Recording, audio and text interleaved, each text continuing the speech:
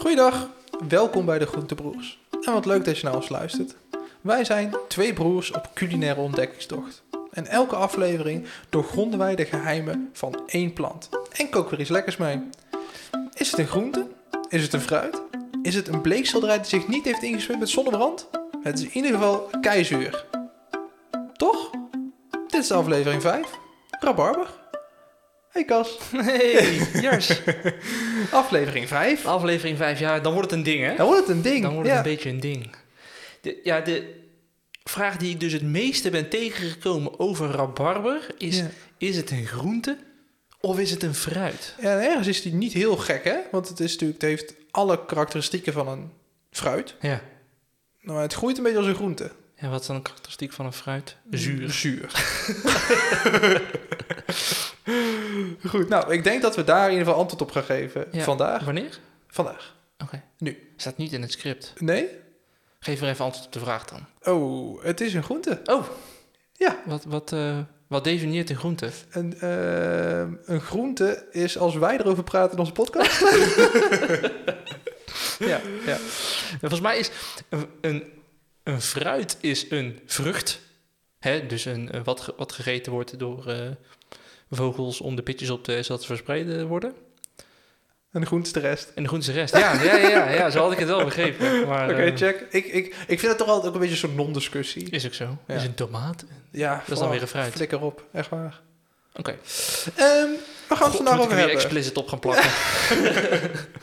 Helena, die blijft weg vandaag. Vandaag gaan we de prachtige bladen van de plant bewonderen. Mm-hmm. Champagne van rabarber drinken. Lekker. Knettertje hard op oxaalzuur. Met Monty Python een lekker puntje rabarbertaart eten. Oeh. En lekker gieren en lekker bolen. Maar eerst trappen we af met mijn gerechtje. Nou, Jij hebt lekker zitten koken. ik heb lekker zitten koken. Nou. Ja, rabarber scheelt natuurlijk wel een beetje stop me in de cake. Ja. Misschien nog wel harder dan knolselderij dat ooit heeft geroepen. Dus, ja. Maar goed, ik wil niet in herhaling vallen. En ik wil toch ook wel een beetje... dat mensen niet weten wat ze van me kunnen verwachten als ze de podcast gaan zetten. Ik denk dat er wel echt mensen waren die dachten dat jij een cake zou gaan maken. Dat denk ik ook wel, ja. Maar goed, dat heb ik dus niet gedaan. Ik dacht ook, oké, ga ik een beetje onderzoek doen. Hè? Waar wordt rabarber in gebruikt? Je kunt er volgens Google 2 dingen mee doen. Je kunt er een taart mee bakken of je kunt er kapot van maken. Echt, hè? Ja, dat is echt de dief. Dan ben je echt wel 5 pagina's diep en dan heb je nog steeds niks gevonden. Dat klopt. Maar ik wilde toch in iets anders verwerken. En een gerecht waar ik fruitzuren, want het deed me een beetje denken aan die groene appel. Ja, super. Waar ik dat lekker in vind, is bijvoorbeeld in baboti. Weet je, die Afrikaanse, Marokkaanse stoven. Daar hadden we het vorige podcast Ja, daar hadden we het vorige podcast ook over inderdaad, ja. En ik vind baboti gewoon hartstikke lekker. Dus ik wil vandaag 2 dingen, heb ik me voorgenomen. Het is ik ga jullie iets vertellen over hoe je rabarber in een stoof of in een wat kruidig eten kan verwerken. En B, waarom je nooit meer de knor wereldgerecht baboti hoeft te kopen. Nee, dat is zonde. Ja, het is echt klets. Het is echt minder lekker en ook nog dan daarnaast een doos met heel weinig inhoud. Ja.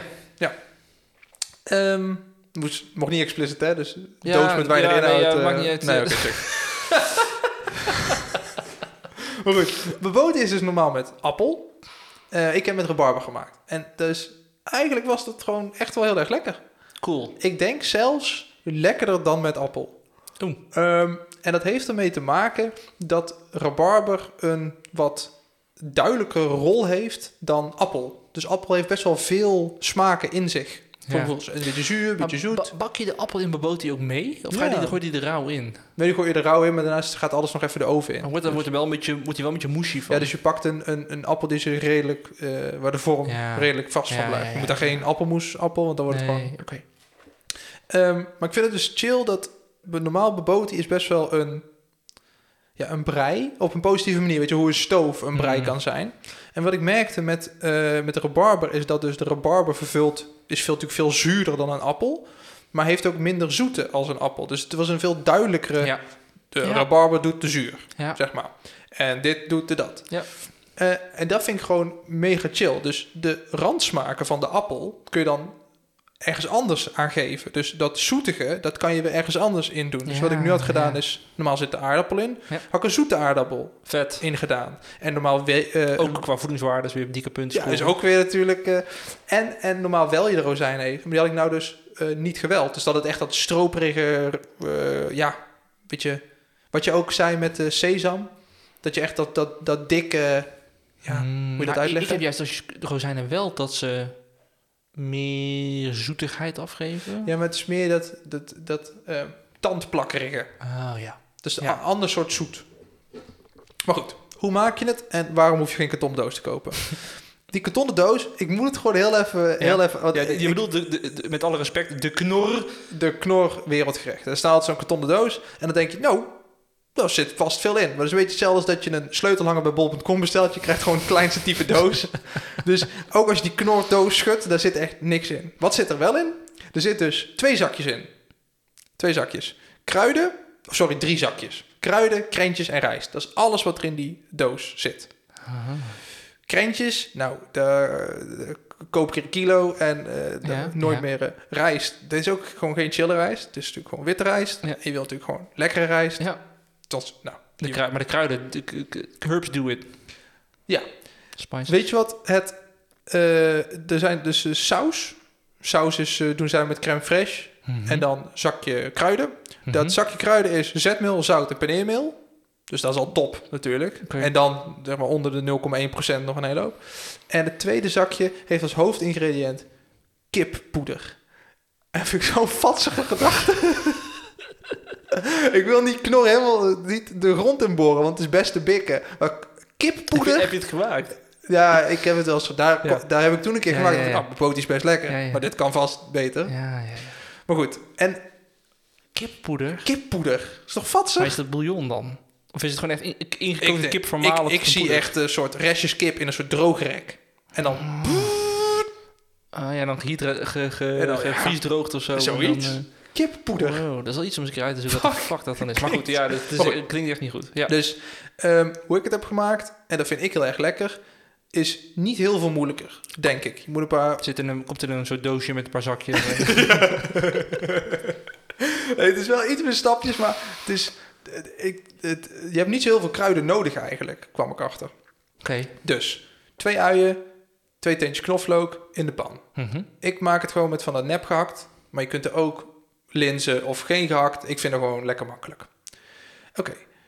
Dan kook je ondertussen een grote zoete aardappel met een paar stukjes, een paar handen aspergebonen op het eind erbij. En die kook je gewoon 3-4 minuutjes. Dat net even het harde eraf is, want daarna gaat het alleen nog maar in de oven. En toch gaart dat minder chill in een ovenschaal bij mij altijd. Ja. Rabarber hoef je niet te bakken. Die doe ik gewoon rauw erbij, want die zit toch in die ovenschaal. Deksel erop. Zodat het nog heel even gaar stoomt, een minuutje. Dan flikker je de hele flikkerse boel in een ovenschaal. Dat is eigenlijk al klaar. Oké. Dan heb je nog een soort saus die er doorheen gaat. En daar moet je een roe voor maken. En dat is niet super lastig. Je het een beetje moet laten binden. Je wilt het een beetje binden. Het is best wel een dikke saus. En een roe is niet super complex, maar is wel, moet je wel gewoon een keertje doen. Dus dat doe ik 2 eetlepels boter, 4 eetlepels bloem. Totdat er een prutje is. Dan bak je een beetje aan. Dat hoeft niet helemaal te kleuren, maar gewoon dat het niet rauwe bloem is. Het moet wel eens gesmolten zijn, toch? De boter laat je eerst smelt, ja. En dan doe je er 300 milliliter haver, amandel, koeienmelk, whatever je wil. En dan doe je daarin curry, kurkuma, bouillonblokje. That's it. Oké. Dan heb je je saus, giet je erin, in de oven, 25 minuten op 180 graden. Fucking lekker. Nice. Dan kook je rijst volgens de verpakking. Ja. En het is gewoon, het komt gewoon uit die schaal en dan is het klaar. Oké, nice. Dat is gewoon klaar. Ja. En ik had dus best wel flinke chunks rabarber. Ja. Want dat houdt zichzelf redelijk bij elkaar. Ja. Ik was echt happy. Ik vond het echt heel chill. Nice. Ja. Ja, en als je dan... het is wel iets meer moeite natuurlijk dan echt gewoon letterlijk uit een zakje maken. Maar ik snap wel wat je bedoelt. Het is wel... Ja, dat extreem verwerkt, hè, dat heel hoog verwerkte, high-processed foods. Ja, dat keer op keer verdient dat toch steeds minder punten als het gaat in ieder geval over smaken, als het gaat over de voedingswaarde. Ja. En ook als het gaat over de impact op je lichaam. Hè, dat zijn wel die voedsel... componenten die vaak op rode lijsten komen te staan van dingen die je beter niet kunt eten. Zeker. En ik word er gewoon een beetje treurig van als ik dan op dat lijstje kijk en ik zie zetmeel, zout, paneermeel staan. Ja. Dan denk ik gewoon, ja, leuk dat je het in een zakje doet, maar dit is gewoon binden en zout. Ja, maar ja, weet je, zo... als jij gewoon een pot pastasaus koopt, is dat ook... Ja, dat is dan misschien met gemodificeerd zetmeel. Maar dat is natuurlijk ook gewoon een zetmeel variant. Dat is hoe die dingen gemaakt worden. Er zit niet zoveel tomaat meer in. Eens, maar dan toch. Het is, ik got it, ja. Oké. Dus ik heb lekker gesmikkeld. En wat het voordeel is vaak van dat soort stoofdingen, maak gewoon te veel. Dan heb je de volgende dag, is perfect opwarmen. Ja. Dat soort dingen is ook gewoon, ik vind het best lekker als ik een paar dagen niet fresh hoef te koken. Ja. Werkt top. Nou, bij mij zat die gewoon in een plastic zakje, zonder blad, zonder wortel, niks. Zat de rabarber in een plastic zak bij jou? Ja. Ja. Nice. Ook even nice is, maar... Ja, niet per se nice. Waar heb je die gehaald dan? Lidl. Oh. Lidl. Oké. Maar goed, waar komt hij vandaan? Ja, de rabarber, als je hem in het Latijn bekijkt, is het de Reum rabarberum. Oh. Die is door de Romeinen die naam gegeven. En eigenlijk rabarberum betekent zoveel als de barbaren bij de Ra. Oh, echt? Dus de Ra en dan barbaroem zijn de barbaren. En barbaren zijn natuurlijk gewoon mensen die ze niet herkenden. Hè? Iedereen behalve wij. Ja. En de Ra is de Wolga. Dus een beetje in Rusland loopt die. Dus waarschijnlijk hebben ze de rabarber gevonden in omgeving Oekraïne. Oh, wat vet. En dan, rabarber groeit heel graag in een toch een beetje een soort van moerassig gebied. Het moet niet zeikernat zijn, maar de nattigheid dus waarschijnlijk is aan de rand van een rivier wel echt een fijne plek voor deze duizendknoop. Deze duizendknoop? Want dat is de familie van de rabarber, de duizendknopenfamilie. Hij heeft geen eetbare broers of zusjes. Okay. Nee, maar wel een interessante familie. We hadden het toevallig net over de boekwijd. Ja, dat klopt, ja. Familie van rabarber. Echt? Ja, Zou ik qua smaak zou ik dat echt... Nee, totaal niet. Hè? Nee. Maar ik denk dat het ook echt een ander onderdeel van de plant is natuurlijk. Check. Dus, goed punt, ja. Maar jij zei nog, maar op weet je dat boekwijd helemaal geen graan is. Ja. Ik vond dat je erg timide reageerde toen ik dat net zei. De veldzuring ook. En die is ook die zurigheid door hetzelfde oxaalzuur als wat we tegen gaan komen. Is klaverzuring en veldzuring dus iets anders? Ja, dat is dus iets anders. Okay. Want als wij koken wij ook vaak wel... als we een bord opmaken, gebruiken we daar wel als klaverzuring voor. Die hebben hele mooie groene blaadjes met een soort rode adering erin eigenlijk. Ja. Beetje bietenblad qua look in ieder geval. Ja. Dus dat lijkt erop, maar dat is niet hetzelfde. Dus klaverzuring is geen familie, veldzuring. Ik begrijp wel dat het qua smaak... En je hebt ze ook wel een beetje te blijken. Ik zou wel denken dat de grotere varianten... Soms, we hebben ook wel eens die grotere... wat we dan ook klaverzuring noemen... wat dan wel eens veldzuring zou kunnen zijn. Okay. Maar ik weet het niet precies. Nou, en wat we dus dan... we eten dus iets anders, zeiden we net al... dan de zaadjes of zo. Hè. Het is niet de vrucht van de plant. We eten de bladsteel. De petioli. En dat is natuurlijk nog interessant, want vaak zeg je dat het de stam is of de stengel. Maar de bladsteel is echt het deel wat letterlijk aan het blad zit. Hè? Dus als jij een eikenblad vindt, vind je hem met bladsteel op de grond. Mm-hmm. Waar die zich ook mee richt naar de zon. Dus niet de stam of de stengel zeggen. Nou, ja, dus kniezoor die daarop let misschien. Maar om de feitjes even... De bladsteel. Dus als wij straks dit fout zeggen, dan kunt u ons gewoon een bericht over sturen op hallo@radiogroentebroers.nl en dan kunt u aangeven wie de fout gemaakt heeft. Ja, het is een spel. De rabarber is een meerjarige teelt. We hadden dat met asperge ook al. Dus dat is een plant, die kun je planten en die geeft echt meerdere jaren een... vrucht? Nee, een bladstengel. Een bladstengel. Soms had dat echt tot 10 jaar toe. Dus dat is echt wel gewoon... En dat is ook vaak beter voor de bodem. En je hoeft niet iedere keer de bodem op te spitten. Je kunt dat ding planten en dan moet je juist de bodem voeden om goed te laten draaien.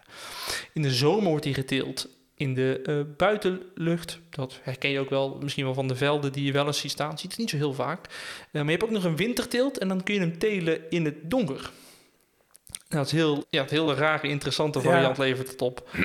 Als we beginnen met de buitenteelt, wat je dan doet is je hebt gewoon een wortelstok. Hetzelfde als met groene asperge, echt dus een stukje, gewoon een wat uitgegroeide wortel al. Die planten ze in de grond, ergens maart, juni. En dan doet hij dat jaar nog niet zo heel veel. Hij mag nooit onder water staan, maar hij vindt een vochtige grond wel lekker. Hè? Dus hij moet niet echt nat zijn.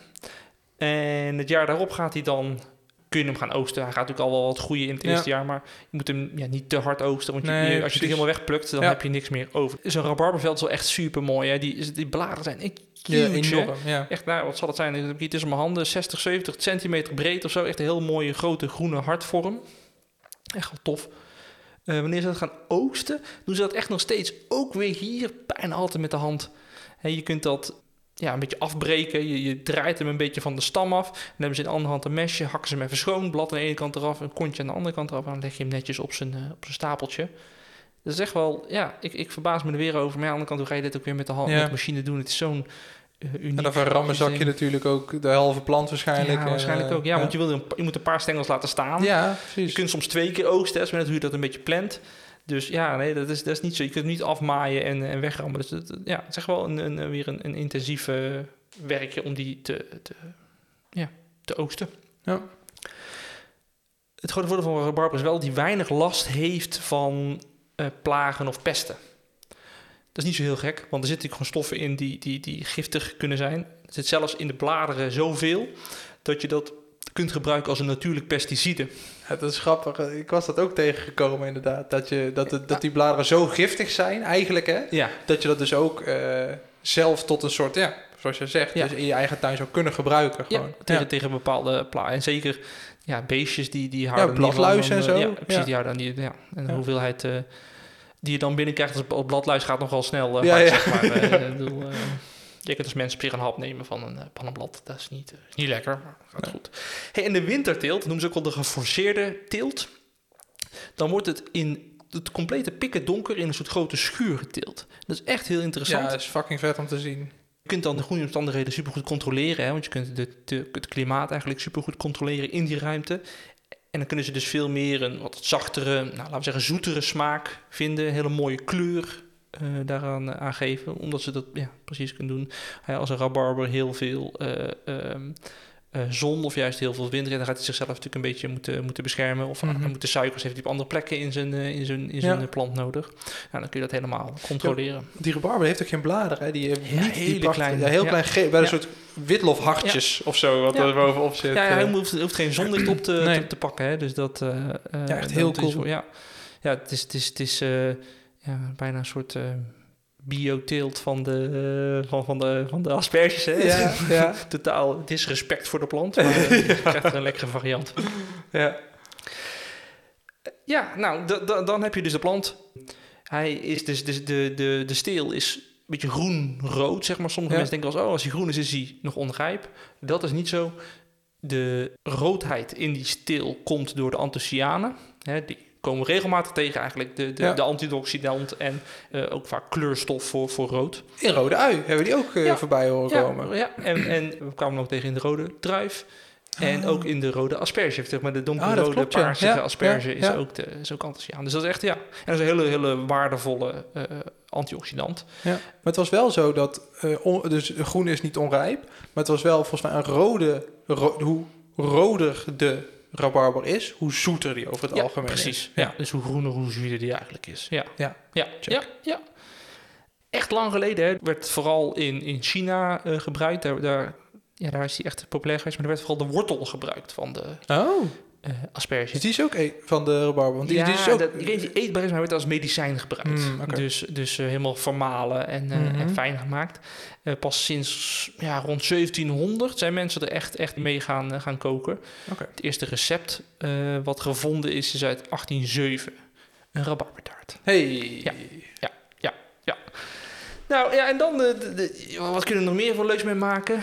Nou, Kees uit Stellendam, die heeft er toch potverdorie een champagnetje van getrokken. Ja, dat is prachtig om te zien. Een supermooie mooie heer die zijn eigen rabarber groeit en daar nog volgens een heel eigen procedé met champagnegist dat tot champagne vermaakt. Ze zijn niet in een webshopje te bestellen. Dan moet je echt in Stellendam gaan halen. Jammer. Dat is wel heel Waar tof. ligt Stellendam ergens dan eigenlijk? Ja, een goede overflakke. Dus in Zeeland.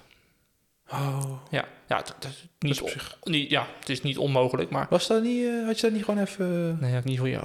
Jij drinkt sowieso geen alcohol. Nee, dat is Dus dat maakt niet zoveel uit. Nee, dat klopt. Maar ik zal in de show notes zitten een filmpje, een klein soort documentairetje van NPO of zo, die daar langs geweest zijn om met stem uit te kijken. Dat is echt leuk. Maar dan eigenlijk is het een rabarber cider. Ja, ik denk het wel. Zoiets, hè? Ja, Een goede zin was dat. Ja, ik moet even nadenken wat nou precies het verschil is tussen een cider en een champagne. Er zit er iets meer tussen natuurlijk. En volgens mij, we hebben toen een keer peren, of jij hebt toen een keer peren cider gemaakt. Ja. En dat was volgens mij gewoon vermalen peer met water, suiker en gist, toch? Ja, en de suikers zijn van de plant zelf. Ja, check. Ja. Weet ik niet. Moeten we opzoeken. Oké.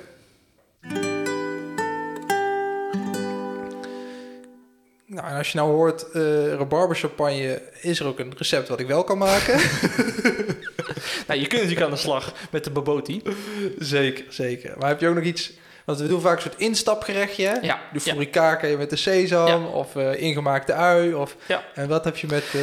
Ik vond echt wel de meest simpele variant, de rabarber kompot. Ja. Je ziet, dat zie je ook ontzettend veel langskomen, ook als je erop zoekt. En ik deel je graag mijn recept, wat ik gebruikt heb. Cool. Ik vond het heel lekker met sinaasappel. Ik heb zelf bloedsinaasappel gebruikt, maar dat is absoluut geen vereiste. Dus je kookt eigenlijk gewoon de rabarber in met sinaasappelsap. Maar ik blend dat eerst of zo dan? Of?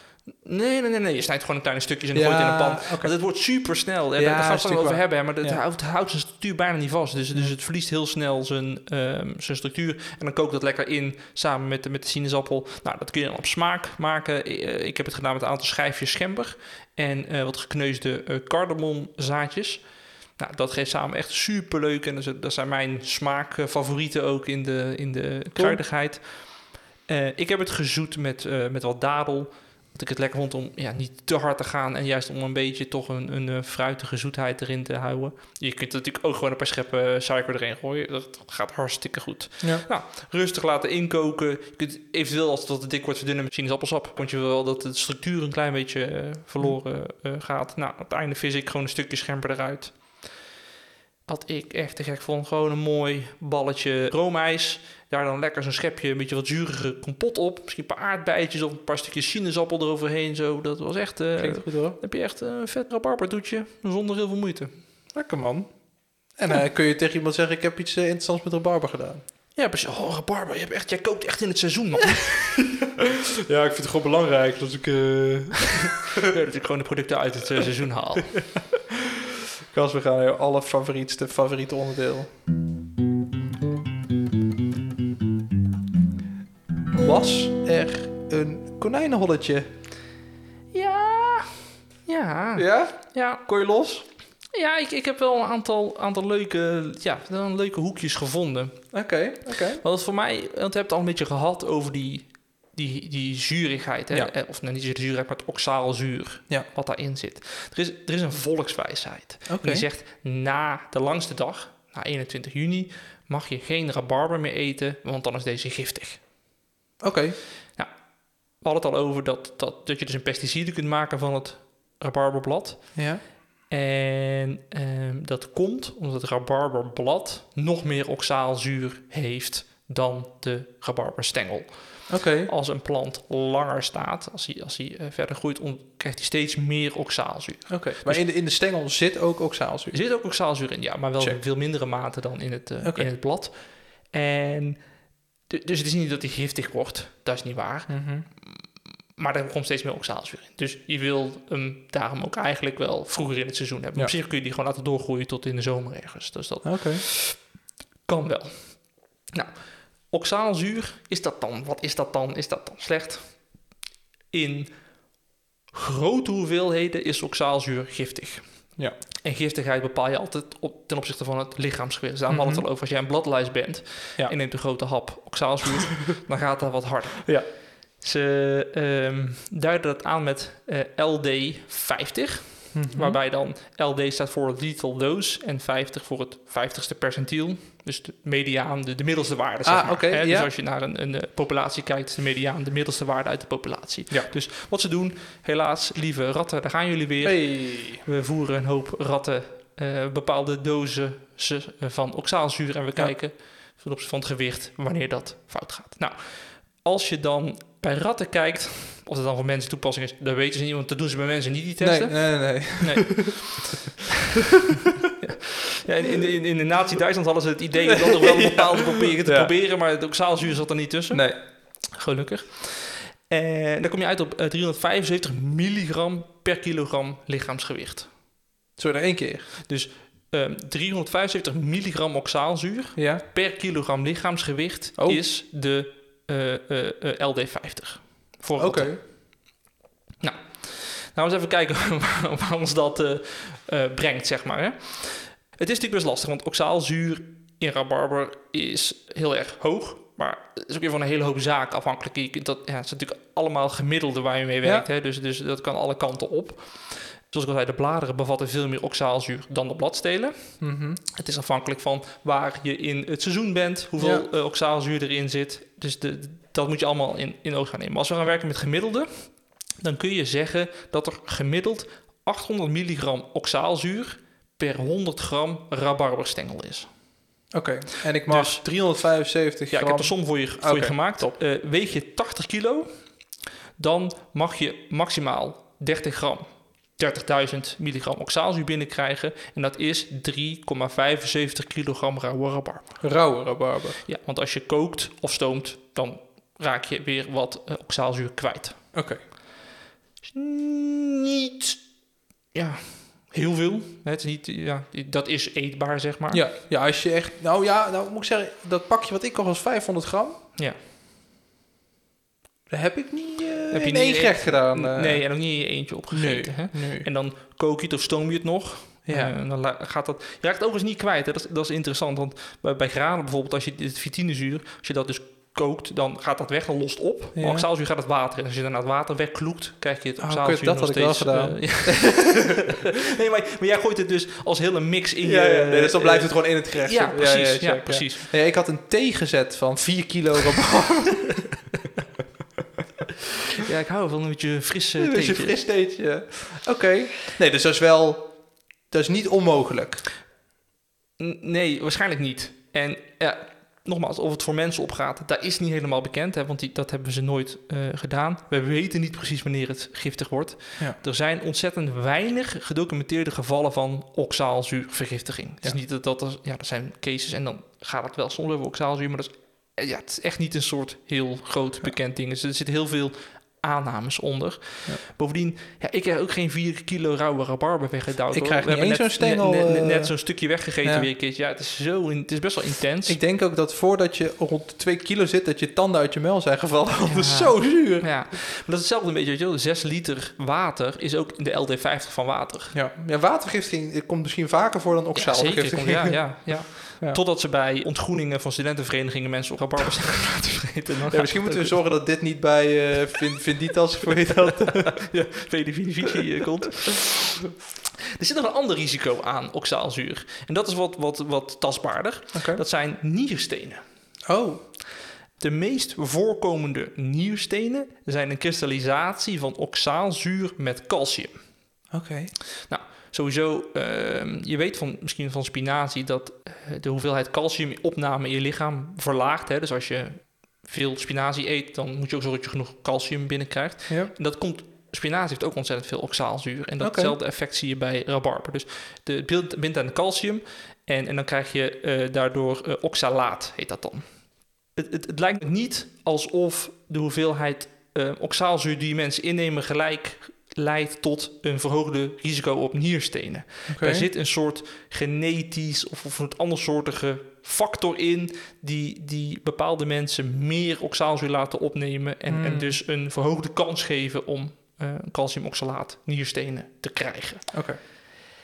Ja, dus die relatie is heel erg beperkt. Maar oxaalzuur speelt natuurlijk gewoon een echte belangrijke rol bij die vorming van die CaOX, dus de calciumoxalaat nierstenen.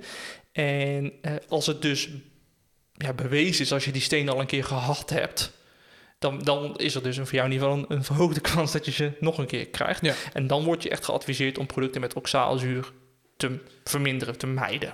En is spinazie dan een belangrijker product om te mijden dan... Ja, oké. Ja, spinazie is de number one, zeg number maar. one oxaalzuur. Ja, precies. Oké. Maar als je denkt, spinazie durf ik wel aan, dan kan een stengeltje rabarber ga je ook niet kapot aan. Nee, oké. Nee, ja, in principe niet. Maar goed, voordat wij nou weer mensen nierstenen aanpraten. Ja. Dus als je echt nierfalen hebt, of moet je even hyperoxyurerie, dus een heel hoge opname van oxaalzuur hebt, dan moet je echt een laag oxaalzuurdieet volgen en dan mag je max 40 tot 50 milligram oxaalzuur per dag eten. Nou, dat is dus 1 theelepel rabarber. Oké. Ja, dus als je extreem heftige nierfalen hebt en je hebt last van oxaalzuur, geen oxaalzuur eten. Nee, precies. Dan is het dus rabarber en al die zaken. Dat moet je echt niet doen. Nee, maar ook bietenblad of snijbiet. Dus het blad van de snijbieten. En waarschijnlijk dus ook veldzuring. Ja, precies. Ja, klaarverzuring. Maar goed, je eet geen klaarverzuring zoals je spinazie eet natuurlijk. Nee, met een beetje room.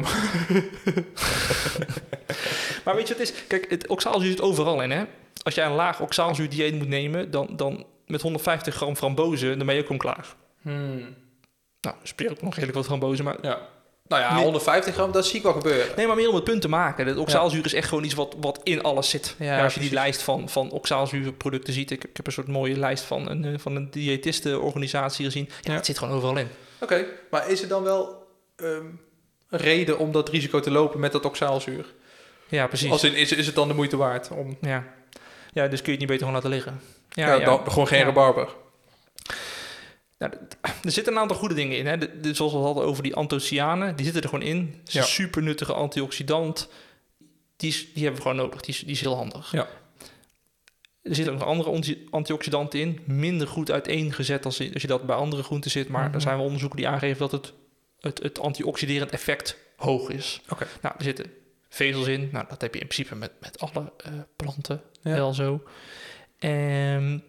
Daarnaast hebben we vitamine C. Nou, dat is ook niet lastig. Vitamine K zit er nog in. En dat is op zich een vitamine die wat minder voorkomt, die op zich wel nuttig is.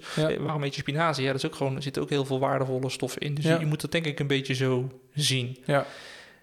Er is heel veel onderzoek in China gedaan. Er is een hele grote Chinese meta-analyse. Die geeft aan dat rabarber, wat daar dan dus ook een soort traditioneel medicijn is, ondersteunt, dus helpt bij chronisch nierfalen. Oh. Maar dat is dan natuurlijk haaks. Heel interessant. Of niet haaks, maar... Ja. Kun je het voor mij even in een soort sandwich... Nee, dat is even lastig. Ik heb hier een beetje aan zitten graven. En dat gaat dan over een zogenaamde Shenkang-injectie. Ja, het wordt echt ingewikkeld. En het is goedgekeurd door de China State Food and Drug Administration... voor intraveneuze toediening. Ja, dus via de ader. Ja. Dus die Shenkang-injectie, daar zit niet alleen maar rabarber in. Ik denk overigens dat het hier gaat over rabarberwortel, dawang. Ja. Ik ben misschien niet goed. Er zit ook danchen in, wangkang en yuanqi. Oké. Dus ja, zeg jij het maar. Is het gezond of is het niet gezond? Het is sowieso niet ongezond. In ieder geval in gewoon normale mate. Maar dat is denk ik met veel dingen. Kijk, ik denk als jij zegt, weet je wat, het is nu seizoen. Dat duurt ook niet super lang, hè. 2, max 3 maanden is rabarber goed voorhanden. Ja. Als je het dan 1 keer in de week lekker een beetje rabarber eet, dan ga je niet kapot aan, toch? Tenzij je weet dat je er last van hebt. Maar goed, dan moeten we een hele lange lijst gaan maken met... als je last hebt van dit, moet je dat niet eten. Ja. Nee, zo zie ik het ook een klein beetje. Dus het hele Chinese onderzoek over de zaken die daar gebeuren... vond ik lastig in een hokje te plaatsen. Dus ik heb dat even laten liggen. Ja, snap ik. Zou ik mensen niet... Voor wat het is. Mensen ook nu niet aanraden om... massaal rabarberwortel in te spuiten. Dan kun je dawang... in de wang.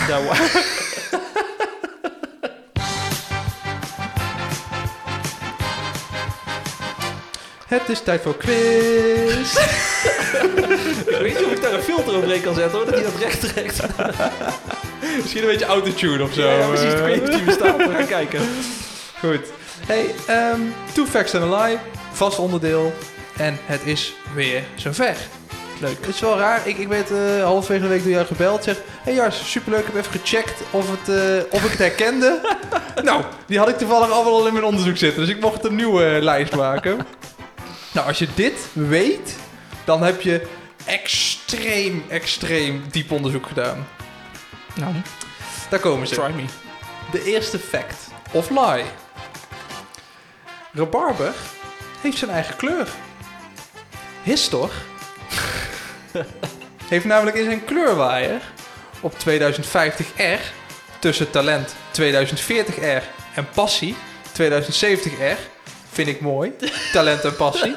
Daartussen zit Rabarber met 2050R. In alle eerlijkheid vind ik het niet lijken op Rabarber.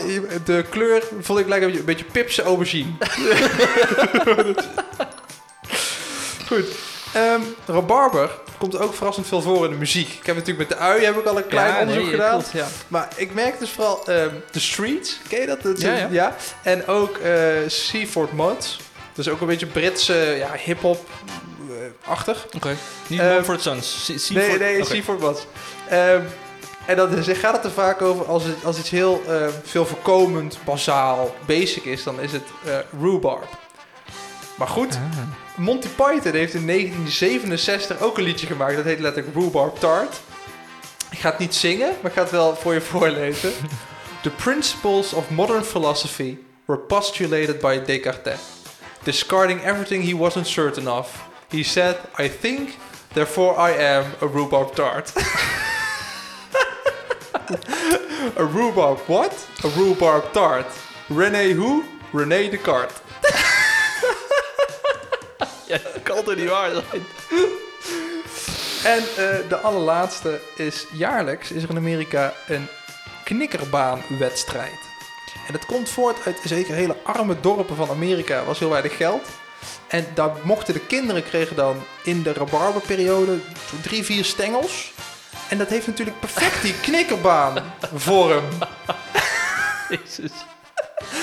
En dat is eigenlijk uitgegroeid tot een soort wedstrijd waarbij de grootste, beste rabarberknikkerbaan wint. Dus ja, Kas, zeg het maar. Jeetje. Oké, nee, hier heb je echt onderzoek naar gedaan, man. Wauw.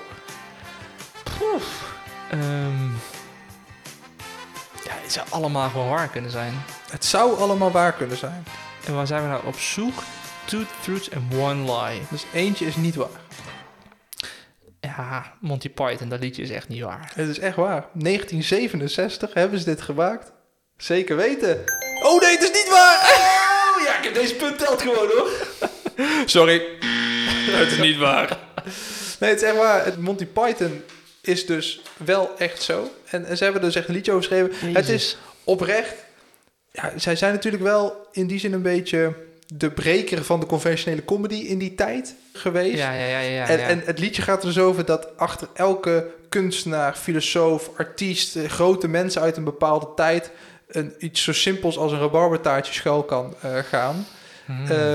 En ik weet niet of ik het te diep inlees, maar het lijkt dus op dat uit alle genialiteit en alle kan beginnen bij iets heel simpels als een rabarbertaartje. Vet. Mooi. En met een slagje comedy erin. Maar wat was niet waar dan? De knikkerbaan was niet waar. Maar Dat had ik wel echt vet gevonden als dat waar was. ik denk dus dat ik het niet heb gevonden. Maar je gaat mij niet vertellen dat er niet ooit een kind was wat gewoon een knikkerbaan heeft gebouwd van rabarber. Dat zal best een keer gebeurd zijn. Moet bijna wel. Ik zat naar die vorm te kijken. Ik dacht, wauw, dit lijkt zoveel op wat wij vroeger... Ja. Vroeger hadden we toch wel zo'n Die hout knikker... die in elkaar klikte. Ja. Ja, met een paar tandenstokers of zo. Ja. Niet zo En gek. er is ook eens echt een historie rabarber. Ja, zeker. Oké. Ja, nee, absoluut. En die staat ook echt op echt 2050 tussen talent en passie. En het is ook echt een beetje Pips aubergine. Gadverdamme. Ja, die gaf het een beetje away. Die Pips aubergine. Dat is te spannend. spannend. Check. Goed, we gaan door. We gaan namelijk naar ons... Dit vind ik wel echt een leuk onderdeel geworden. De hamburger index. We gaan even kijken de broeikas footprint van planten. En die vergelijken we dan met de hamburger. Even samenvatten. Hamburgervlees met ruim 30 kilo CO2 equivalent per kilo product is een van de meest belastende producten. En hoeveel kilo plant, in dit geval rabarber, kun je dan eten voor het eigenlijk hetzelfde carbon budget? Ja, precies. En we bouwen daar dus eigenlijk nu een index op, hè, een ranking. We hebben al 1 kilogram hamburger staat gelijk aan 70 kilogram ui. Dat is onze nummer 1. 58 kilo selderij. 31 kilo groene asperge. 29 kilo sesamzaad. En de hekkersluiter van dit moment is 19 kilo boerenkool. Voorheen zei ik altijd vol trots dat de Nederlandse RIVM dan een hele goed onderzoek gedaan had naar... Nou, daar heb ik maar opgegeven. Dat is een pilotaflevering 1 keer kunnen gebruiken. Ja, dat is echt een grap. Ja, daar staat volgens mij water, olijven, boerenkool en hamburger op, toch? Ja, en paprika. En paprika. Nee, er staan tegen 250 producten op. Maar goed, nou. Dus we zijn weer op zoek gegaan naar een nieuwe lijst. In dit geval zijn we uitgekomen in Denemarken. Hey. Daar is de denktank Concito. Oh, dat is toch die winnaar van het Eurovisie Songfestival? Ja, daar stond ook heel Conchita Wurst. Oh, vet. Heeft ook een denktank opgericht. Ja, dat is wel sick. super voor alle markten thuis. Ja. Oké. Maar goed, dus dan denk ik, ja shit, hebben we weer een nieuw onderzoek, hele andere waardes. Op de lijst van Concito stond vettig, dat zal niet vettig gestaan hebben, maar minced meat. Fatty minced meat. Ja. En dat was ook 30,8 in dit geval CO2e. Check, houden die gewoon vast dus op 30, toch? Dus die konden we gewoon vasthouden. Maar waar staat de rabarber dan? En dit zal jouw mond niet op zijn plek kunnen houden, want 0,3 kilogram CO2e per product. Wat betekent dat? Dat is weinig. 102 Oh, joh! kilo rabarber voor Zo. een kilo. Nou, dan ben je al dood, hè, als je dat eet. 102. Maar dat... Wow, oké. Maar dat is al ook natuurlijk meerjarig geplant. Dat soort dingen zullen natuurlijk heel erg bijdragen. Het speelt allemaal aan. mee, ja. Ik heb andere dingen gecheckt. Soms verschilt het wat. Bijvoorbeeld de boerenkool valt daar ook niet zo slecht uit als dat die bij ons uitvalt. Maar goed, ja, whatever. Hè. Dus, maar voor nu voor het beeldvorming, ja, ik vind dat Volle hij bak op de één. eerste plaats heeft verdiend. Dus nog een ander groot voordeel van waarom je dat dan zou moeten doen, ja. Awesome. Excellent. Wat ik wel leuk vond is, via Concito kwam ik op de Zweedse website planetariskochebog.dk. Oké, ja. Kukkebug. Planetariskochebog. Kukkebug. Die hebben daar recepten. En dan hebben ze daarbij gezet wat de uitstoot van het recept is. Wow. Dus dat is wel lachen. Je hebt daar bijvoorbeeld de Rabarber upside down kachel. Oké. 4 haar nier voltolket en gammel klassieker. Of skift het ananas ringen uit met rabarber rode beer rode voor vaste blumster. Oh, ze hebben er ook Fries. Dat. Maar de grap is rabarber in en deze is rabarber. Oké. Ja, die kon ik ook... en ik denk, de rode beer is denk ik rode bessen. Ja, rode beer. Ja. Ja. Nee, dus we hebben de oude klassieker. Dus de upside down kachel cake. Rabarber upside down cake hebben we opnieuw geïnterpreteerd. Normaal doen ze dat blijkbaar met ananasringen. En dat hebben ze vervangen door rabarber, rode bessen en lentebloemen. Voorjaarse bromster. Nou, hier een beetje Deens gehad. Ja? Meude is natuurlijk Zweeds. ook Deens. Zweeds. Ik dacht dat het Deens was. Je zei Zweeds. Ja, Zweeds maar het is toch website. Deens. Ja, nee, dat is een foutje in het verhaal. Oké. Sorry. Ja, Deens het is website. Ja. Oké. Nou, de grap is dus, die upside down kachel, Ja. die is maar 0,1 kilogram CO2e per persoon. Vet. Als je er met z'n achten van eet.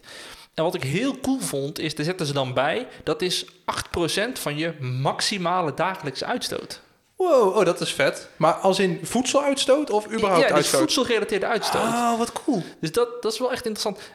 Als je dat dan doorrekent, daar ging ik dus weer een klein beetje rabbit holen. Ja. Maar dan heb je dus maximaal... Ripbetulen. Knunegaarden. Ja. Heb je mag je dus maar 1,4 kilogram CO2e per persoon per dag. Dus dat is maar 40 gram hamburger. Dat is een dun burgertje. Ja, dat is echt een dun burgertje. Dus het grappige is dat het planetarische kookboek, die beroept zich daar op een onderzoek van het medische tijdschrift The Lancet. En die stellen dat de grens voor die CO2-uitstoot gerelateerd aan voedselconsumptie in 2050, dat is een beetje waar we naartoe werken, maximaal 5 gigaton CO2e per jaar mag zijn. Echt een geniale manier om ernaar te kijken. Ja. Je zou natuurlijk een soort We zijn natuurlijk wel soms met calorieën en zo... zijn we na aan het denken over wat mag ik eten. Ja. Maar stel nou dat je gewoon een maand budget hebt. Ja. Dat je gewoon in de tweede week zegt... fuck it, ik ga gewoon even lekker vlees eten. Ik zin in. Ja, van En dan zie je gewoon... oké, nou, dan ga ik wel rap door mijn uitstoot heen. Dus moet ik de andere 2 weken een beetje oppassen of zo. Ja.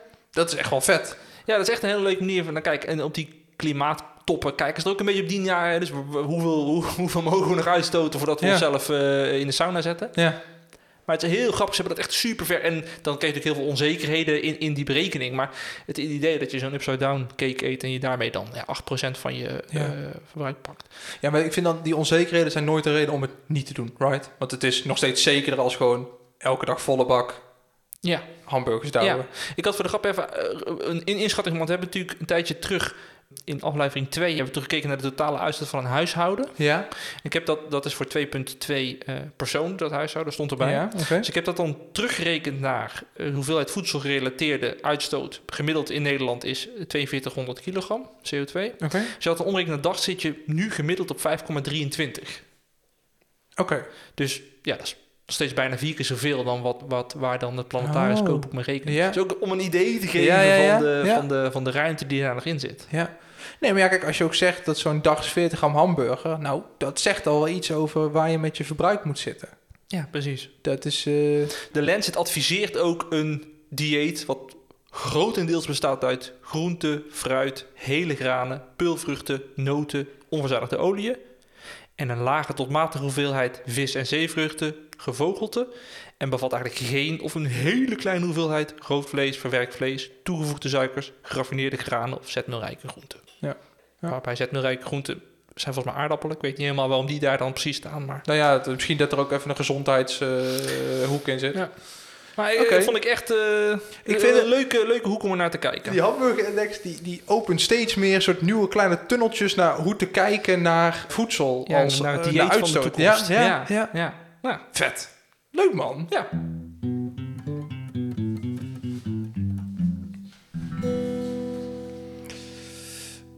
Ik kwam ook tegen wat jij had gevonden van die bladen. Dat die in principe gif zijn. Dat je het als bestrijdingmiddel zou kunnen gebruiken.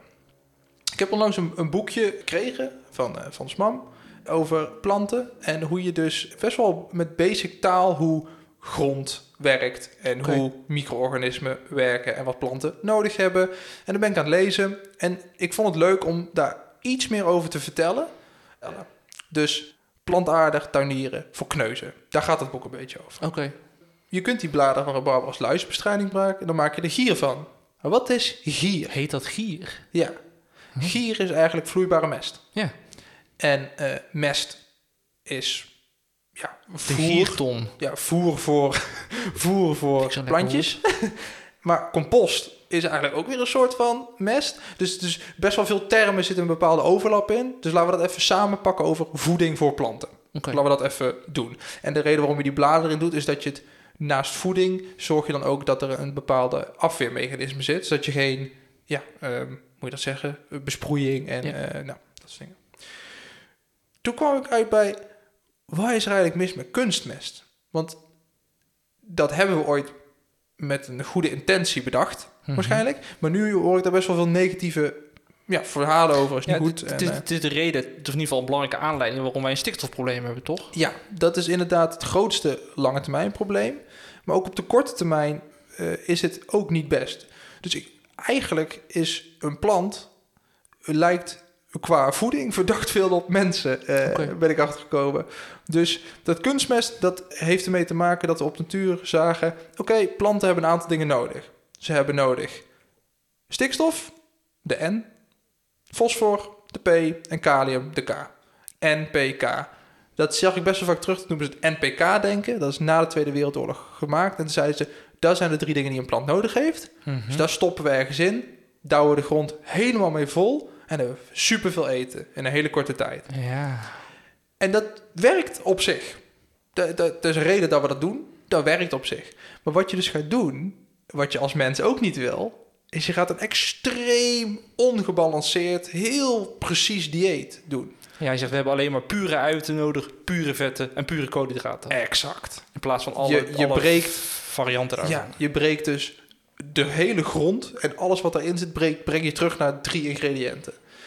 Dan kunnen wij dus ook niet opteren. Als ik gewoon puur vet, puur eiwit... misschien hou ik het wel vol, maar ik gedij er niet het beste op. Nee. En nu hebben we dus gemerkt dat er wel 60 elementen in de grond zitten die waardevol zijn voor planten. Ja. En dat elke plant heeft een verschillende samenstelling nodig. Is dat dan ook de reden dat groentes tegenwoordig veel minder mineralen hebben? Ja, dat zou goed kunnen. Want uiteindelijk neemt het natuurlijk op wat er in de grond zit. Ja. En sterker nog, kijk, eigenlijk, we hebben het omgedraaid, het verhaal. Hè? We hebben gezegd, oké, hier is zand, grond, aarde, whatever. En ik wil daar die plant hebben staan. Mm-hmm. Ongeacht of die plant daar zelf wil staan. Ja. In de zin van, ook al in Nederland hebben we heel veel verschillende typen grond. Dus bijvoorbeeld, wij zitten dan in de buurt van de bos woon ik. Nou, heel erg zandgrond. Maar als je bijvoorbeeld, vrienden van mij zitten in Wageningen, dan heb je enorme kleigrond. Nou, daar groeien in principe al verschillende planten van zichzelf. Alleen wat wij zeggen is, nee, maar ik wil dat die plant er groeit. Ja. En ik ga dat precies zo maken dat die plant daar groeit. Mais of graan in veel gevallen. Terwijl als we dat los zouden laten, groeit er misschien geen mais, maar daar gaat iets groeien. Gegarandeerd. Ja. Precies. Maar goed, dus die 60 elementen. Dus als ik het dan toch terug moet brengen naar de 6 belangrijkste, dan zijn het er in ieder geval geen 3, maar dan missen we er nog 3 hele andere belangrijke. Namelijk calcium, magnesium en zwavel. Dat zijn ook 3 hele belangrijke. En die 6 macro's kunnen we wel terugbrengen naar letterlijk voedingsresten. En dat is eigenlijk wat je met composteren doet. Hè? Dus je pakt dingen die vanzelf in de natuur voorkomen, die op zich rijk zijn in die nutriënten of elementen die een plant nodig heeft. Dus bijvoorbeeld calcium, je hebt je eierschalen. Koffiedrap zit relatief veel stikstof in. En zo kun je dan, als je dat dan weer aan de grond geeft, dan gaan er mieren, pissenbedden, wormen en duizenden microbeestjes gaan ermee aan de slag. En die zorgen dan dat de juiste voeding in de juiste hoeveelheid in de grond komt. Vet.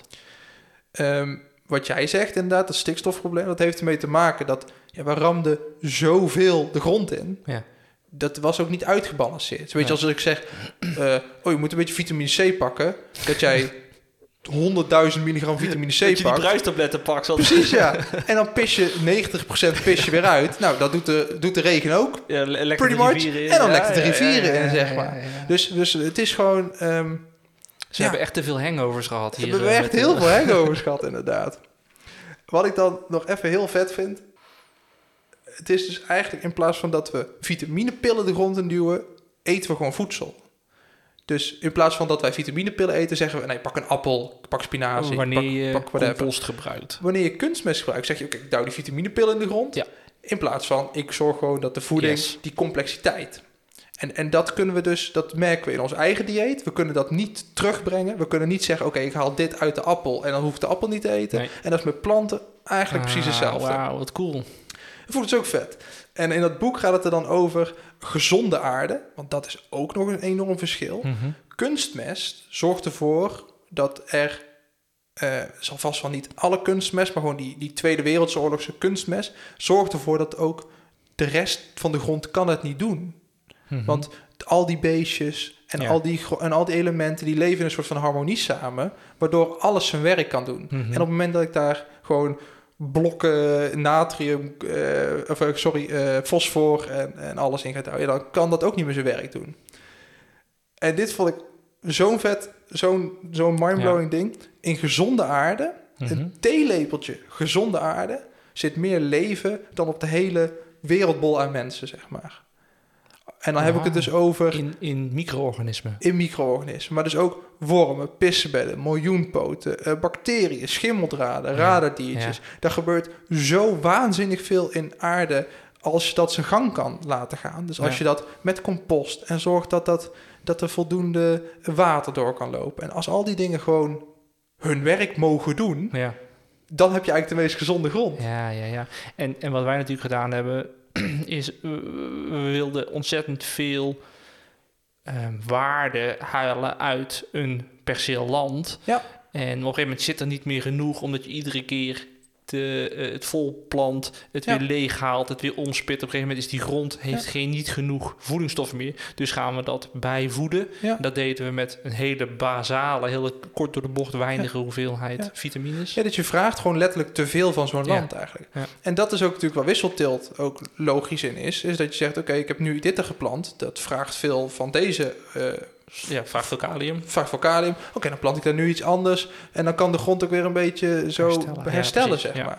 Ja. En we hebben gewoon een absurde vraag doen wij van de grond eigenlijk. Ja, precies. Maar daar leidt eigenlijk alles onder. Vet. Daarna. Niet vet, maar super interessant inzicht. Mega interessant. Plantchemie van Katja Staring. Het is echt, je bladert er relatief snel doorheen. En er staan ook voor als je een appartement hebt of een tuin, allemaal kleine dingen die je kan doen om een klein beetje van die aarde en die mooie dingen toch naar binnen te brengen.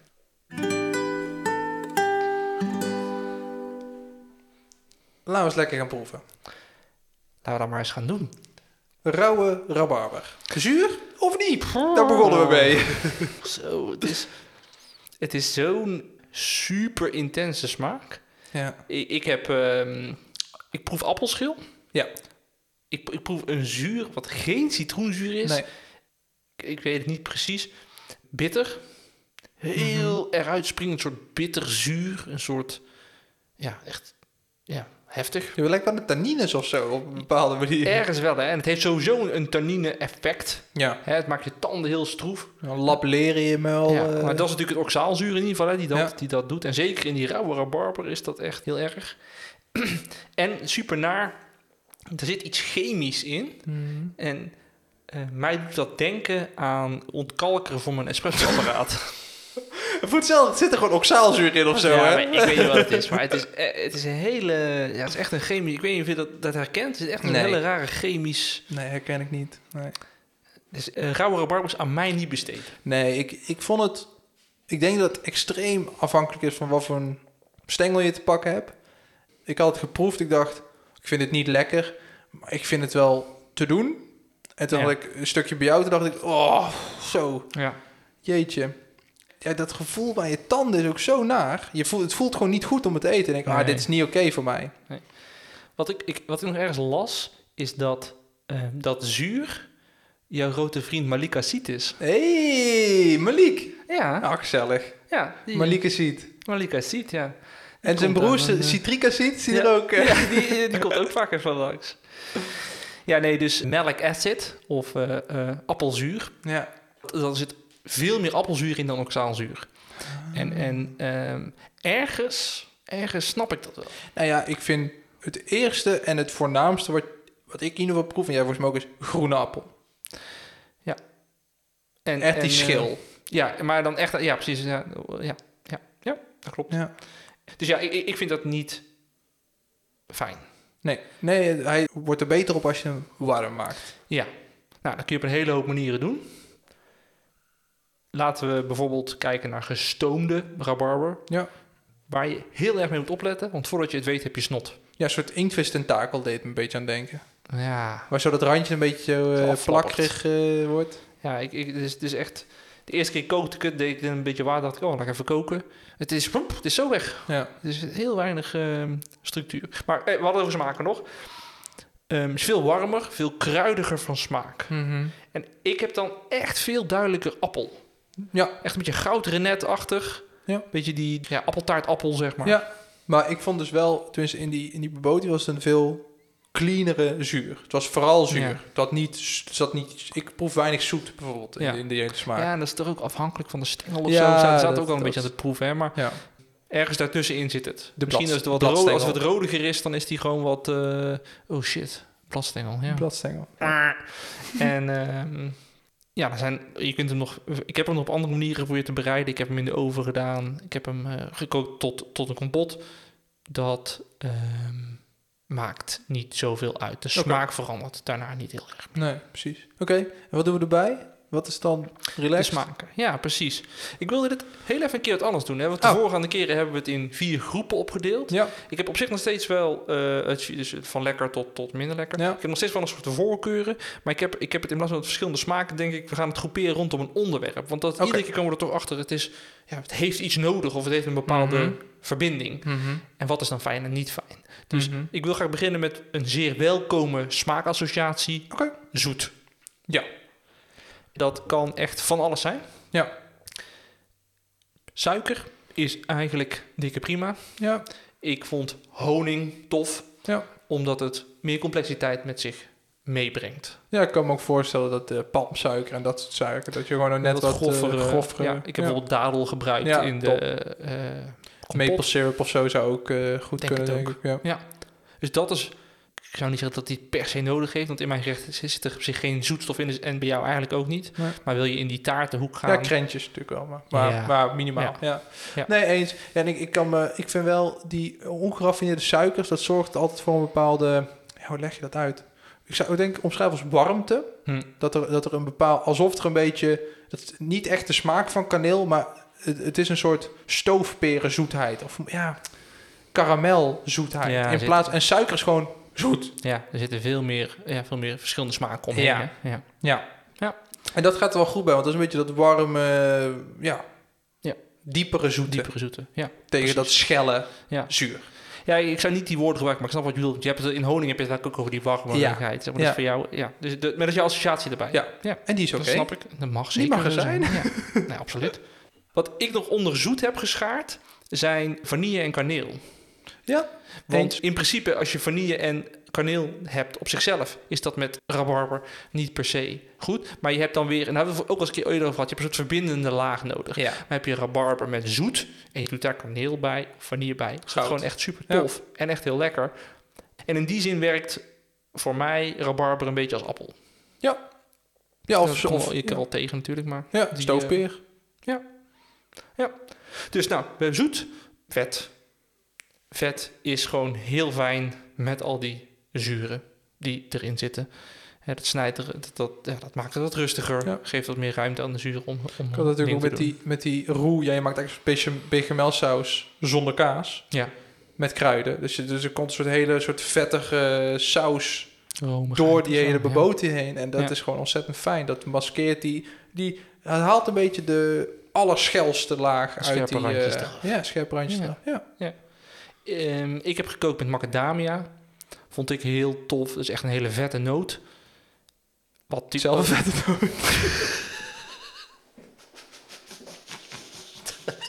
Deze voegt echt niks toe. Nee.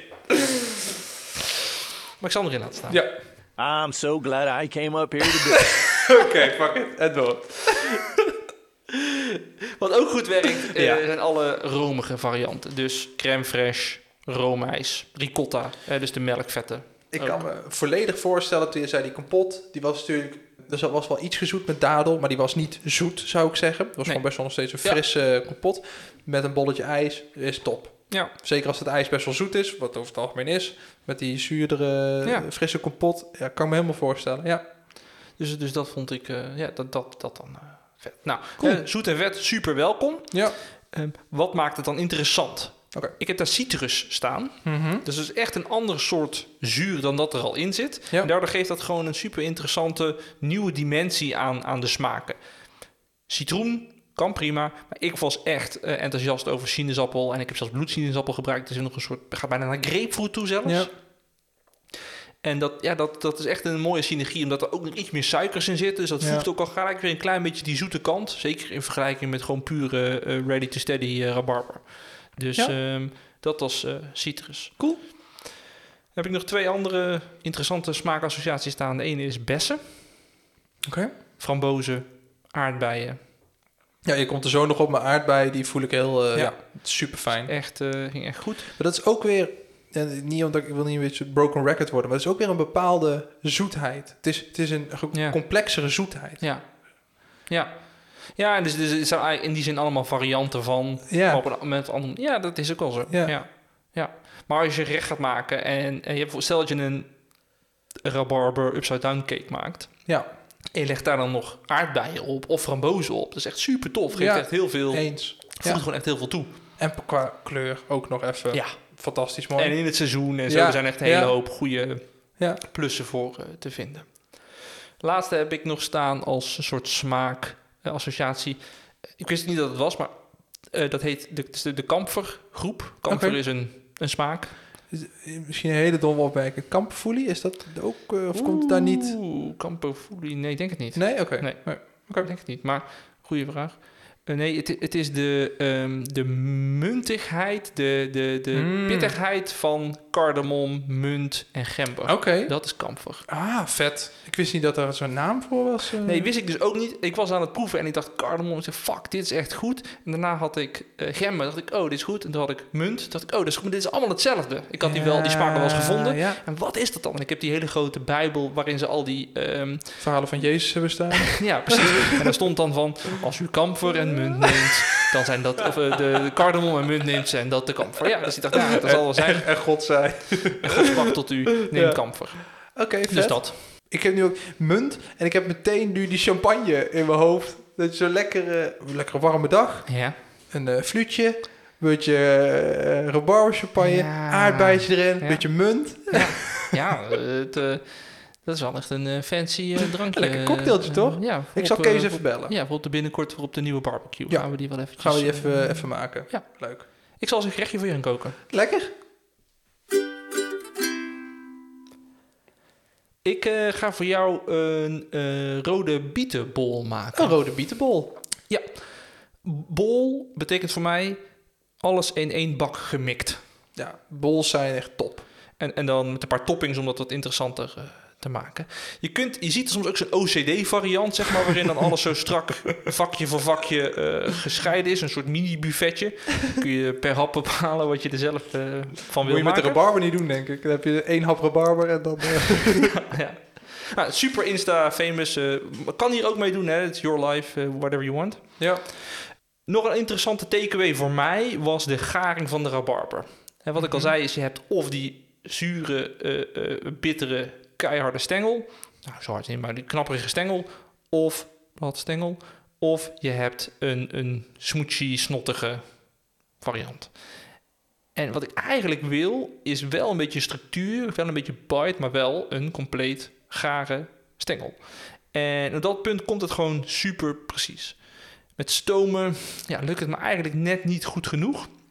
Als je het met stomen doet, kan het altijd al makkelijker dan koken. Een minuutje of 4, 5, afhankelijk van de dikte van je stengel. Maar wat ik gedaan heb, is het sous vide gegaard. Nou, dat vind ik echt het allerbeste. Het stelt je in staat om de garing perfect te krijgen. Je kunt er allerlei smaken aan toevoegen, maar je hebt er wel een klein beetje speelgoed voor nodig. Dit is niet wat iedereen in zijn keuken heeft liggen. Wat is sous vide voor degenen die dat niet weten? Dat is Frans voor onder vacuüm. Dus wat je doet is je plaatst de rabarber in dit geval in een plastic zak. Die trek je vacuüm en die hou je voor een bepaalde tijd in een warm waterbad. Ja, en even voor de goede orde, niet met de hand. Je hoeft je niet even in een warm waterbad te houden. Nee, in dit geval is het warm waterbad precies 65 graden. En er zit een apparaat in, een soort oversized staafmixer met een warmte-element. En die houdt dat bad op precies 65 graden. En als je dat 30 minuten doet, dan is dat perfect. Er wordt ook heel veel gebruikt om vlees te garen, om perfecte kerntemperatuur te maken. Of juist hele lange garingsprocessen te doen. Nou, dus voor rabarber, ik heb niks gevonden wat het zo goed... je hebt het vandaag... je was sceptisch, zoals altijd. Ik ben jacht sceptisch schalks. En nee, het was echt heel chill. Wat ik het mooiste vond misschien is dat bij rabarber kun je eigenlijk... Omdat de garing natuurlijk over het algemeen altijd van buiten naar binnen gaat. Ja. Logischerwijs. Wordt de buitenkant gewoon snot. Dus eigenlijk is het precies dezelfde scharing van vlees. Kijk, als je natuurlijk vlees schaart, dan begint dat van buiten. En als je dat dus loeiheet doet, is de binnenkant nog helemaal rauw en de buitenkant zwart. Even heel kort door de bocht. En met rabarber is dat in die zin niet heel veel anders. En door het sous vide is dus die hele rabarber 65 graden uiteindelijk. Ja. Hij blijft bij elkaar, omdat hij niet te gaar is. En er zit geen snot aan de buitenkant. Het was echt top. Hey, het is even veel werk, laten we eerlijk zijn. Ja. Maar het was hartstikke fijne Het eetervaring. is eigenlijk niet eens heel veel werk, maar het is wel echt niet wat je op instelt als je daarmee aan de slag. Maar goed, weet je, dit is mijn, mijn laboratorium instinct. Ja. Dus 30 minuten op 65 graden. Ik doe dan een paar schijfjes gember erbij en wat gemalen cardamom. En dan heb je echt een super lekkere spicy variant. Nou, we maken daar een bietenbol van. We koken de bieten. Ik maak me er nooit zo heel erg druk om. Je kunt bieten ook gewoon rauw eten. Maar goed, 45 minuten ben je al snel kwijt. Als je de bieten in een pan doet, tot helemaal onder water zetten, laat je ze koken, gaat dat goed. Je kunt ook gewoon voorgekookte bieten halen bij de supermarkt. Werkt eigenlijk prima. Dus niet per se een reden wat mij betreft om je bieten zelf te koken. In dat opzicht. Nou, let erop dat bieten super lang moeten afkoelen, anders verbrand je fikken. Dus het allergemakkelijkste is om de bieten de dag ervoor gewoon te koken, terwijl je zelf de spaghetti van de dag ervoor staat te maken. Nou, dan heb je ze daarna gewoon, giet je ze af, stop je ze in een bakje in de koelkast. Dan zijn ze de volgende dag perfect. Terwijl de bieten dus staan te koken of al gekookt hebben, en ook dit kun je een dag van tevoren doen, doe je je rabarber in het sous vide pad. Laten we er ook maar even uitgaan voor dit gerecht dat je die gegaard hebt. Wat ik daarnaast nog gebruik in de bol is een graan wat ik zo heel mogelijk kan houden. Op zichzelf natuurlijk ontzettend gezond. Stond ook in het Lancet verhaal. Hè? Maar ik vind het ook ontzettend lekker. Eigenlijk is bijna alles goed. Parelgerst vind ik te gek. Quinoa, wat dan officieel geen graan is, maar een zaad. Ik ben hier voor gierst gegaan. Oké. Ik vind het leuk aan gierst, je kunt het even poffen in de pan. Ja. Eigenlijk gewoon met een droge pan. Nou, je gaat er geen popcorn krijgen, maar dan brandt het dan een klein beetje, een beetje bruiniger. Dan schep ik in ieder geval een schep van die gepofte gierst eruit. Dat is een leuke knisperend variantje wat je als topping kan gebruiken. Ja. Nou, op het moment dat je dat hebt en je gooit daar een scheut water bij. Ik gebruik qua gewicht 2 keer de hoeveelheid. Hè. Dus gierst keer 2. Gewicht gierst keer 2 is hoeveel water ik erbij doe. En dan laat je dat gewoon rustig en kookt dat dan droog? Of? Ja, kook gewoon rustig droog. Je wilt in de gaten houden dat je een beetje nog wat structuur in je korrel hebt. Want ook dit kun je gewoon weer tot moes koken. Dat is altijd zonde. En omdat je hem even gepoft hebt, heeft de gierst een wat noterigere smaak. Maar God, verwacht geen wonderen. Nee, het is gewoon een graan. En, op zich hartstikke gezond. Maar in zo'n bol is het gewoon fijn om ook een beetje vulling en hoeft niet alles te schreeuwen. Zeg maar. Nee, precies. Dat komt helemaal gewoon goed. Ja. Dus ja, probeer hem een klein beetje stevig te houden, die korrel. Dat is lekkerder. Maar het is een beetje een fragiele korrel. Hè. Het is rijst, kun je soms best wel veel power geven. Heel te geven natuurlijk doorgaat. Gierst is een klein korreltje, dat gaat er snel aan. Dan snijden we de gekookte bieten in brunoise in 5 mm bij 5 mm blokjes. Gewoon kleine blokjes. De rabarber snijden we ook in kleinere blokjes. Wat ik doe is ik snijd de stengel eerst over de lengte in het midden. Of misschien door 3, afhankelijk van de dikte. En dan weer kleine blokjes, dat je gewoon ongeveer hetzelfde formaat hebt als je bietenblokjes. Ja. Gierst erbij, rucola erbij. Oh, lekker, ja. Let even op dat de gierst of de bieten niet heet zijn. Als je de rucola weer bij gooit, dan het één grote slot bent. Nou, dat is de basis van je bol. En dan kun je daar toppings overheen gaan gooien. Nou, en daar kun je gewoon echt alle kanten mee opgaan. Je hebt die gepofte gierst al een paar scheppen. Superleuk, zo'n crunchy knapperigheidje. Geeft structuur. Niet zo heel veel qua smaak, maar die structuur is echt gewoon leuk om echt weer iets anders in je mond te ervaren. Ja. Het is slim om iets eerder een klein schaaltje met een notenmix in de oven te zetten. Ja, check. Ja. Afhankelijk van je noten op 180 graden, 10 tot 15 minuten, iets in die hoek van hoe vol je hem gooit. En je had natuurlijk macadamia, had je al gezegd. Heb je ook andere noten waarvan je zegt, die vind ik er top bij? Ja, dus vette noten. Ja, ik vind macadamia pijnboompitten, vind ik een leuke mix. En macadamia snij ik dan wel even fijn als ze gebrand zijn in de oven. Mm-hmm. Geeft net 2 andere aspecten. Normaal gesproken, want die bietenbol doe ik eigenlijk normaal met appel. Oh, ja. En ook hier weer, dus wat jij ook zei, hè, dus uiteindelijk vervang je de appel toch door de rabarber. Dus dat is toch wel een thema. Dan gebruik ik vaak ook wel pijnboompitten, pekans en pompoenpitten. Ah, oké. Pompoenpitten vind ik ook een lekkere smaak, maar ik vond het heel fijn om hier die echt vettige noten in te hebben. Ook om toch een beetje te vechten tegen het zure, tegen het zuur van de rabarber. Ja, precies. Wat ik ook gebruikt heb is ingemaakte rabarber. Cool. Dus ik heb daar gewoon het standaard Groentebroers inmaakprotocol voor gebruikt. Die staat op de website. En daar hebben we ook een inmaak voor ui. Ja. Dus de principe werkt hetzelfde. Hoeveelheid azijn en water is gelijk. Daar doe je een paar scheppen suiker bij en je gebruikt aromaten. Nou, in dit geval wat ontzettend lekker werkt is gember opnieuw weer. Cardamomzaad. Ik vond sterrenijs heb ik gedaan. Was echt te gek. Een beetje kaneel. Geeft super mooie kruidige rabarber. En je moet het niet te veel doen. Je moet niet overgooien. Maar als je er een paar van die stukjes tussen zet... dan heb je iedere keer weer een interessante hap. En dat vind ik het leuke aan een bol. Als je gewoon een steady basis zet... met allerlei leuke kleine smaakmakers daarop. Ja. Dan aardbeien bijvoorbeeld.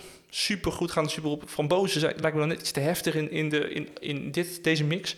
Maar aardbeien gaan echt heel erg goed. Past ook weer in het seizoen. Snij je hem in vieren of zo. Leg dat er mooi op.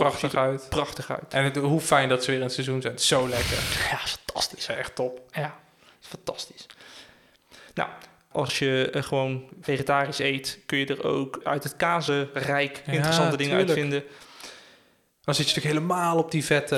geitenkaas denk ik gaat bijna altijd goed. Feta zou volgens mij fantastisch zijn. Misschien een brie of zo? Of ik denk dat een camembert of zo wel goed zou gaan. Ricotta is volgens mij ook gewoon perfect. Ja, zeker, vet. Maar dat houdt zijn structuur weer niet. Hè. Dus dat je daar meer dat je dat er een beetje doorheen moet mengen of zo. Dat is wel lekker denk ik als je brokjes hebt. Want dan heb je ook weer een interessante hapje. Dus dat lijkt me wel tof. Want... Vandaag hebben we het ook gemaakt. Ik had geen rucola, dus we wilden nog iets anders interessants erin gooien. Hebben we uiteindelijk gerookte tofu gebakken met een beetje miso en sojasaus. En ja, dat was echt te gek. Gewoon super, ging eigenlijk perfect. Het was niet een topmatch of zo, maar gewoon super, zoals je zelf zegt, gewoon een super steady bowl. Waar je gewoon dingen aan toe kan voegen. En het is ook weer niet... Het zijn best wel uitgesproken smaken, maar ook weer niet zo over de kop dat je denkt, nee, dit kan echt niet of zo, weet je wel. Nee, precies. Het is gewoon een heerlijke basis met die bieten en die rabarber en dan die gerst. Ja, nee, ik vond het echt lekker. Top. Ja, en dat biedt u als luisteraar ook de tijd en de kans om een klein beetje daarmee te experimenteren. Wat ligt er nog in je la, in je koelkastla? Wat kan ik er nog bij gooien? Ja, mix ik dat erin. Het is ook gewoon goed om je koelkast leeg te maken. Het is een soort hippe kliekjesdag. Je kijkt even in je la en wat heb ik allemaal over? Welke noten heb ik? Want we zeggen nou macadamia, spuimpitten. Maar als dat cashewnoten zijn, ik denk dat je er geen bel aan valt. Zeg maar. Misschien pinda zelfs ook wel fucking lekker zijn in een andere hoek. Zou best kunnen. Oké, ik sta weer aan. Nou, ik denk misschien voor onze lieve luisteraars ook weer voldoende om te verwerken. Ja, dat denk ik ook. Tijd om er maar eens uit te gaan zetten dan. Tijd om maar eens even afscheid te gaan nemen van deze aflevering. Zonde. Bedankt voor het luisteren. Vind meer informatie en achtergrond bij de podcast op www.radiogroentebroers.nl en vind het superleuk als je wat wilt delen met ons. Dat kan altijd via hallo@radiogroentebroers.nl. En dankjewel voor het luisteren. Ja, dankjewel voor het luisteren. Heb je nog zin om lekker wat oxaalzuur te sabbelen? Nou, mijn tandjes kunnen dat denk ik even niet meer hebben. Maar het is niet zo zuur, hè? Spinazie is ook oxaalzuur. Ja, maar daar merk je dat veel minder in eigenlijk. Ja, maar ik denk dat je toch merkt aan die ruwigheid op je tanden. Ja, dat heb je ook al een klein beetje bij. Ja, een klein beetje bij spinazie.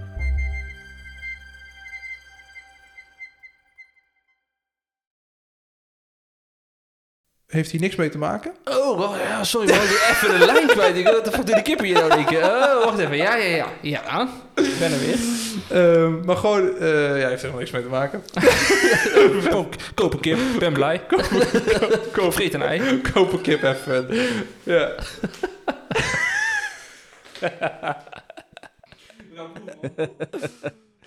Yeah.